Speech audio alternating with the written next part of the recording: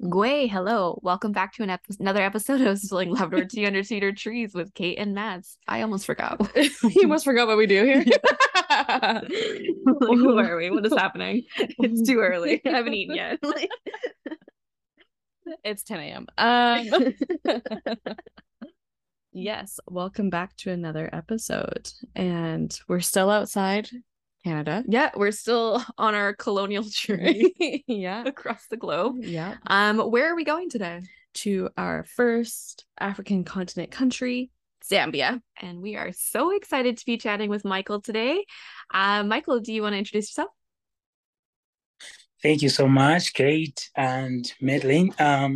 Michael Songiso, and I'm based here in Lusaka, Zambia, a landlocked country with 8 neighboring other countries. So that means we don't have access to the sea.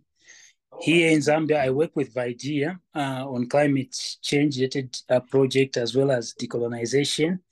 And on the flip side of the coin, I enjoy running. I enjoy creative writing. I'm also a poet. So that is just a brief description about myself.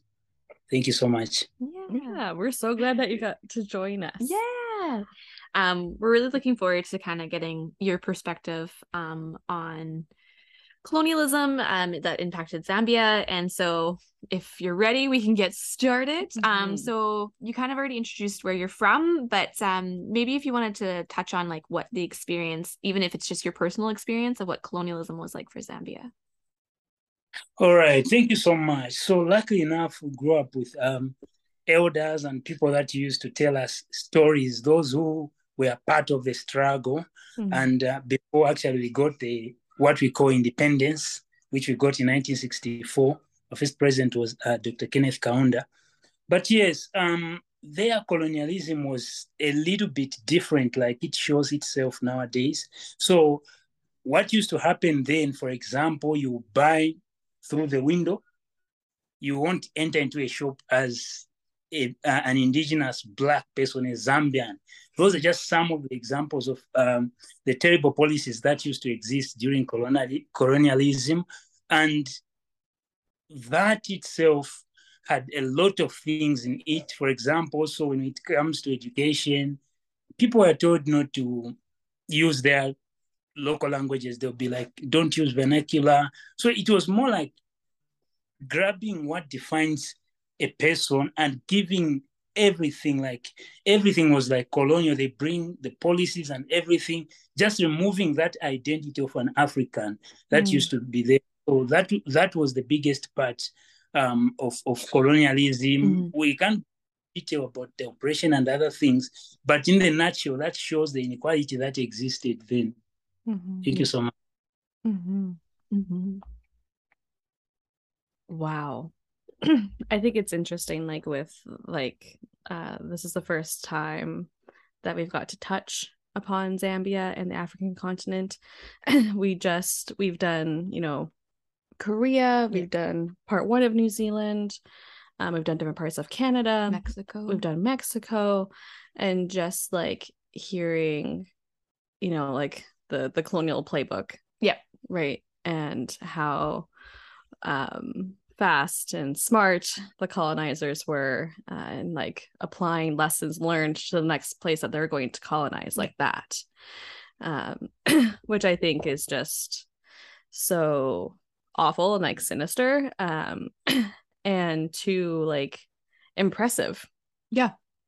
And also just like getting to hear from everyone when they're telling their histories and their stories of like seeing how they've tweaked it depending on where they were to make it the most successful on their end of colonizing. And so hearing that, like, but then a lot of the same similarities of like removing language, making sure that there was all these policies in place to like remove any traditional like governance and things like that and replacing it with like British or French like colonization governance and whatnot. And so just completely, yeah, as you said, removing that identity of like who you were as a person and as a nation and things. And so it's hard to hear and know that like that's just been the step by step that they've played. Mm-hmm. So good. And we see that showing itself even today, although it's a different story. I think I will go into the detail of that. So yes. Mm-hmm. Mm-hmm. Yeah. Oh my goodness. So you've touched on that. And so with those impacts that have happened, what has been done in more recent time to be able to like reclaim culture or to like try to get back to traditional ways if there is any measures that have been taken?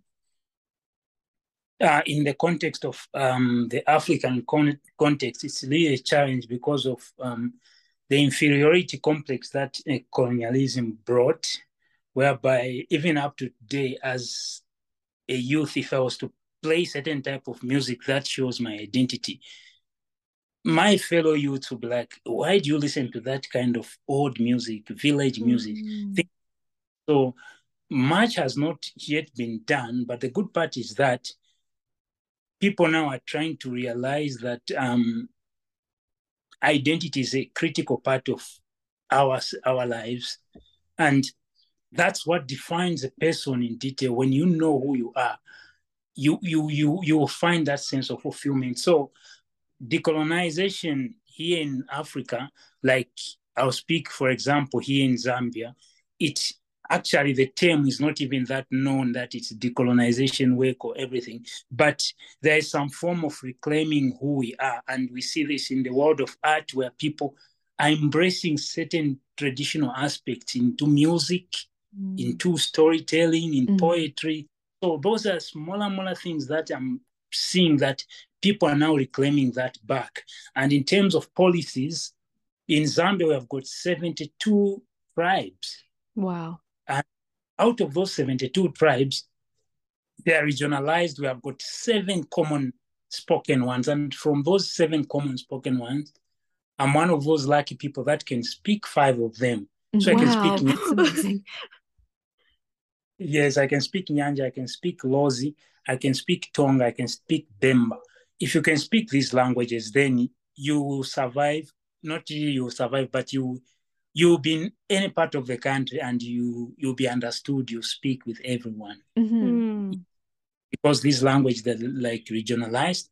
And the good part is that now those languages are incorporated in curriculum. We are learning. I actually got a distinction in my Lozi even up to high school. So we have incorporated those languages in our curriculum in terms of policies in education part, TV programs, radio programs. We include the language aspect.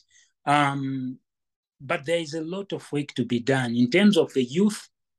There are youth that come in with this decolonization mindset, although sometimes there are a little bit of extremes where they jump into, like, I don't know how I can say it, but it's something like, it's not decolonizing your mind and decolonizing yourself, because as far as I'm concerned, decolonization is also a healing process where you identify the trauma that came with colonialism and claim your identity. You are healing.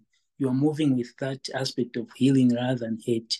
So we are seeing some aspects of redefining who we are in this sector, in our country, and that is another aspect that I would say it's really interesting to see. Although the term decolonization is not really out there. That's completely valid, and I really enjoy like how you touch like decolonization. It's a healing process, and that there's so many layers that we have to go through as Indigenous people to heal our colonial trauma. I do have a question though, like who taught you like all the languages? Like how were you able to learn 5 different languages? Thank you so much. I'm one of the people that grew up in the rural setup of Zambia, and I was born actually in Lusaka. And when I was like in grade 2, that's when I went to Western Province to start learning laws and other languages. So when I was in grade 2, I was old enough to know the language that is spoken in the city, that is Nyanja and Bemba. And when I finished my grade 12, I came back to Lusaka. That meant again learning and relearning the same language. I had many times traveling to Southern Province. So there again, I learned. Then where I did my undergraduate, it was on the Copper Belt. So at the Copper Belt University where I was, so there the common language spoken is Bemba. Also, I had to learn Bemba that side. So it's like in Western Province, I learned laws in Lusaka, Nyanja, and Bemba, Copper Belt Bemba, Southern Province Tonga. So that's how I learned the languages. That's so Whoa. cool. Yeah. Oh my gosh. And like it just, I imagine like it gives you more of a holistic worldview of your home, right? Of like you understand all these different languages, you speak all these different languages from different geographical points in the country. And so like there's more like depth and richness. Yeah. And ties too. Mm-hmm. Yeah, I really understand. When I go to a certain part of the country, I understand the culture, how people live. And the amazing part is that an average Zambian is just the same in terms, even when we have these different cultures and everything, but in terms of how we carry ourselves in society, it's almost the same. Yeah. Yes. Mm-hmm. That's so cool. Right? Oh my gosh. I can't even really speak one language.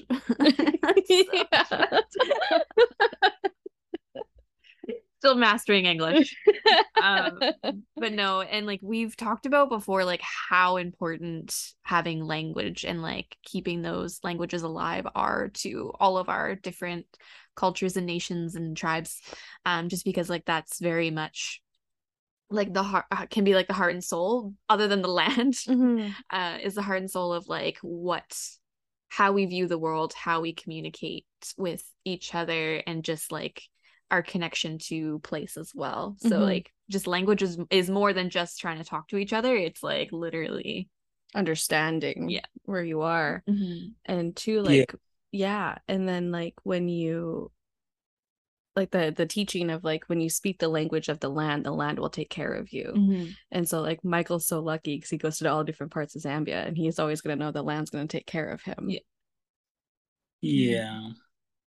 was really amazing. Oh my god, now my tiny phone. Yeah, it's great to hear that like the languages are being put back into the schooling system and like are incorporated into a lot of just regular day life. That way people are able to hear it and pick it up and like it can continue on. That's a beautiful thing to see that reclamation's happening in that way. Honestly, like what more do you think needs to be done though in order to like do more of the decolonization work? Thank you so much. So I think that is a very, very great question because this decolonization work, it starts from an individual, goes back to organizations, government departments, policies, how we integrate decolonization in all these angles. So on an individual level, I feel like I said, it's the process of healing. It's very important, although not so easy, to reclaim your identity, your culture, your dancing, everything that defines you. Sometimes it's tough on an individual level, but it starts from the smaller things, the issue of learning how to speak the languages, learning traditional songs, in traditional ceremonies, part of our identity. Those are key aspects that we should do on an individual, on a family level. Storytelling.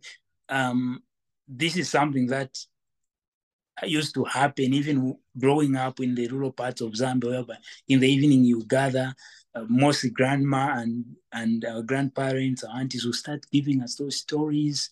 That's how we learn about life and everything. And there are some lessons that I still uphold today that we used to be told through storytelling in terms of how to take care of the environment, how to take care of people. Those are the things that we should embrace. And that can only also work very well if we incorporate it in decision making, in bigger organization, in the government. We want to see context specific, inclusive decision making process where indigenous perspectives are also considered, because this notion of just thinking that only the Western culture is the best in terms of everything that we do, I think it's not good. And we should move from that notion and look forward to seeing implementing certain policies that are inclusive.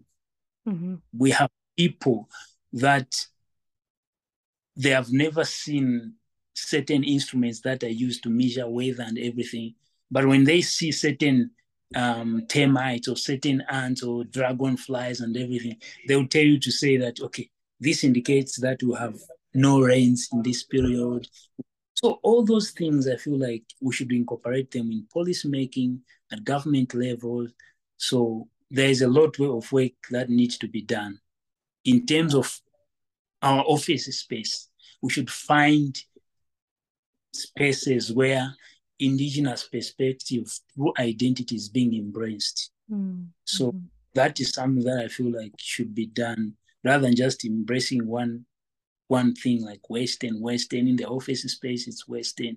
There are certain practices, knowledge systems that can be incorporated in our workspaces, policies. So that is the biggest part that I feel like should be done.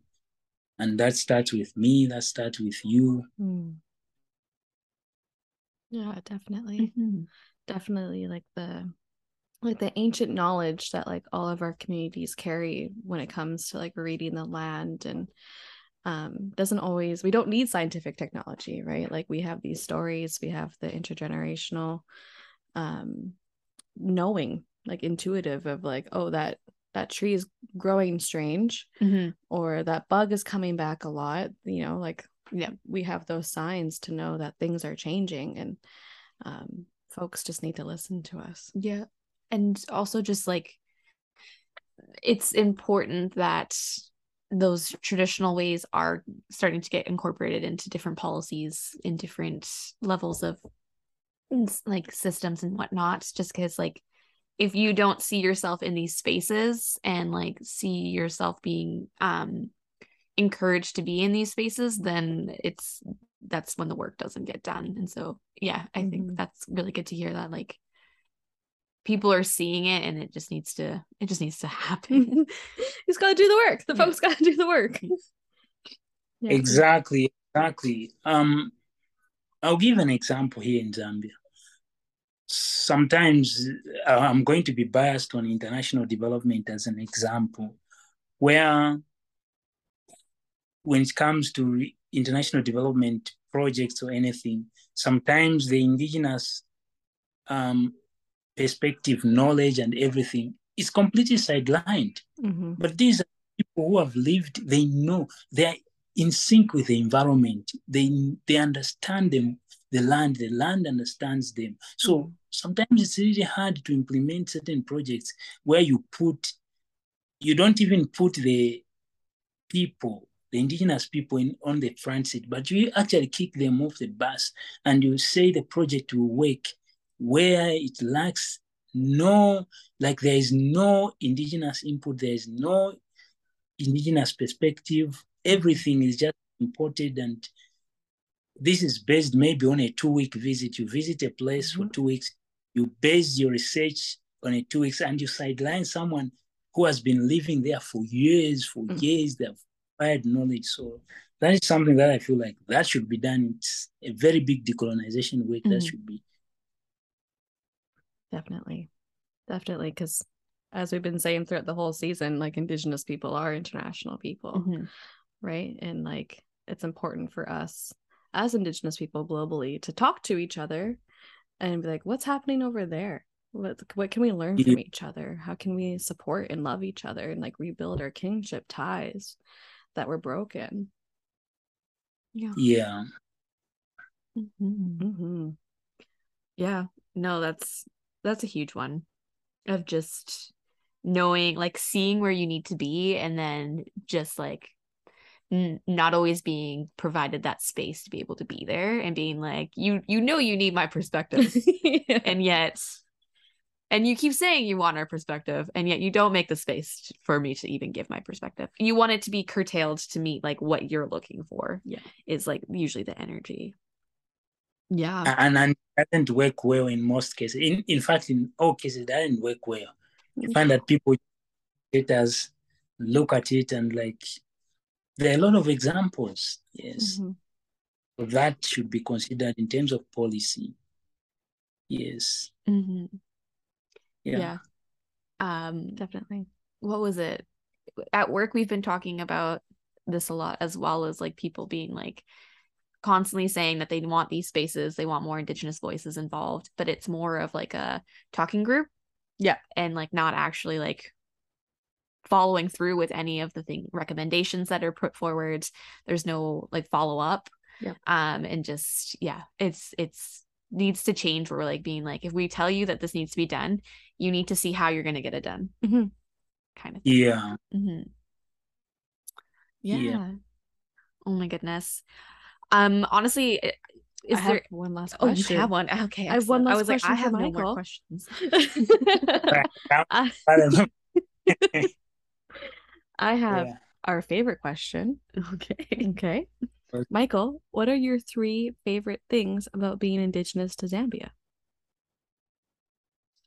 3 favorite things. Mm-hmm. Wow. First of all, I'm going to generalize that work. I feel like I was the best person to be in Zambia. Mm-hmm. If I was to be given another chance, I'll come as a Zambian, because I believe there's a lot of work to be done as an Indigenous person in Zambia. Mm-hmm. So one of the favorite things is that here in Zambia, we still have ties to, as much as decolonization is trying by all means to destroy it, it's still an ongoing process, but there is a lot of ties to where we come from, our traditions, and that makes me just feel good. Knowing that one of the biggest traditional ceremonies in the world is from my part of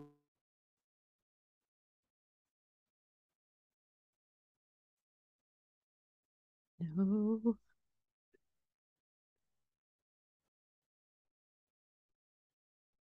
Three.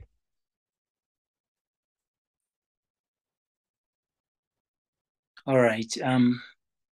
Thank you so much. So, I was talking of how proud I am to be Zambian, Mm-hmm. and the biggest part is that regardless of the decolonization and everything, there is still some connection to our traditions. And the biggest part of it is that one of the biggest traditions here in Zambia, the Komboka ceremony, that is from my place, Western Province. Mm-hmm. And it's just a spectacular traditional ceremony where the king moves from the lower land of the flood plain to the upper land, and it's a colorful tradition where there's a lot of paddling, because where I come from it's a flat plain. So that itself is the biggest part of it.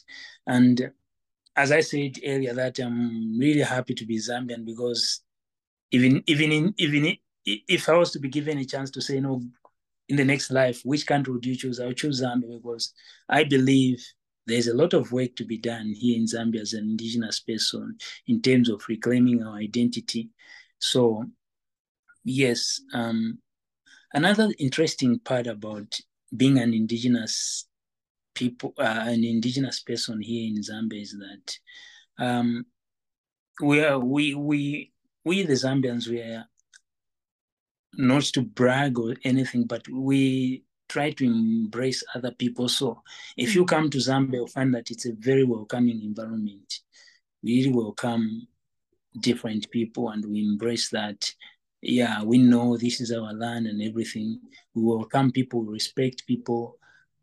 We just live with one another in harmony.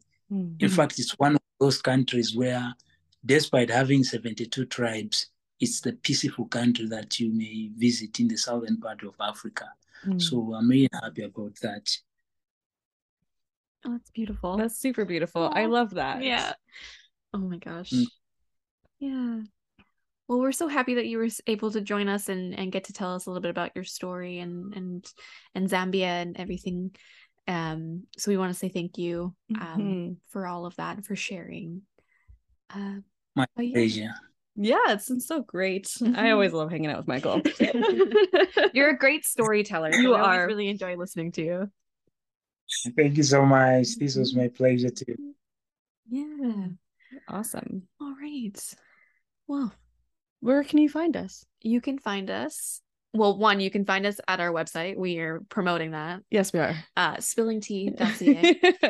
But you can also find us on Instagram or TikTok at Spilling Lab Tea Under Cedar Trees. Mm-hmm. And also, if you want to continue listening to us, you can feel free to, honestly, I just say Google Spilling Lab Tea Under Cedar Trees. And honestly, anywhere we are able to be heard, it pops up. Yeah. But Spotify, Apple Podcasts, Pocket Podcast, Google Podcast. I know. I think that's a lie. I know we That's a keep lie. saying We it. And should I look it don't know up. if it's true. And there's that one place in Germany. So shout out to Germany again. Yeah.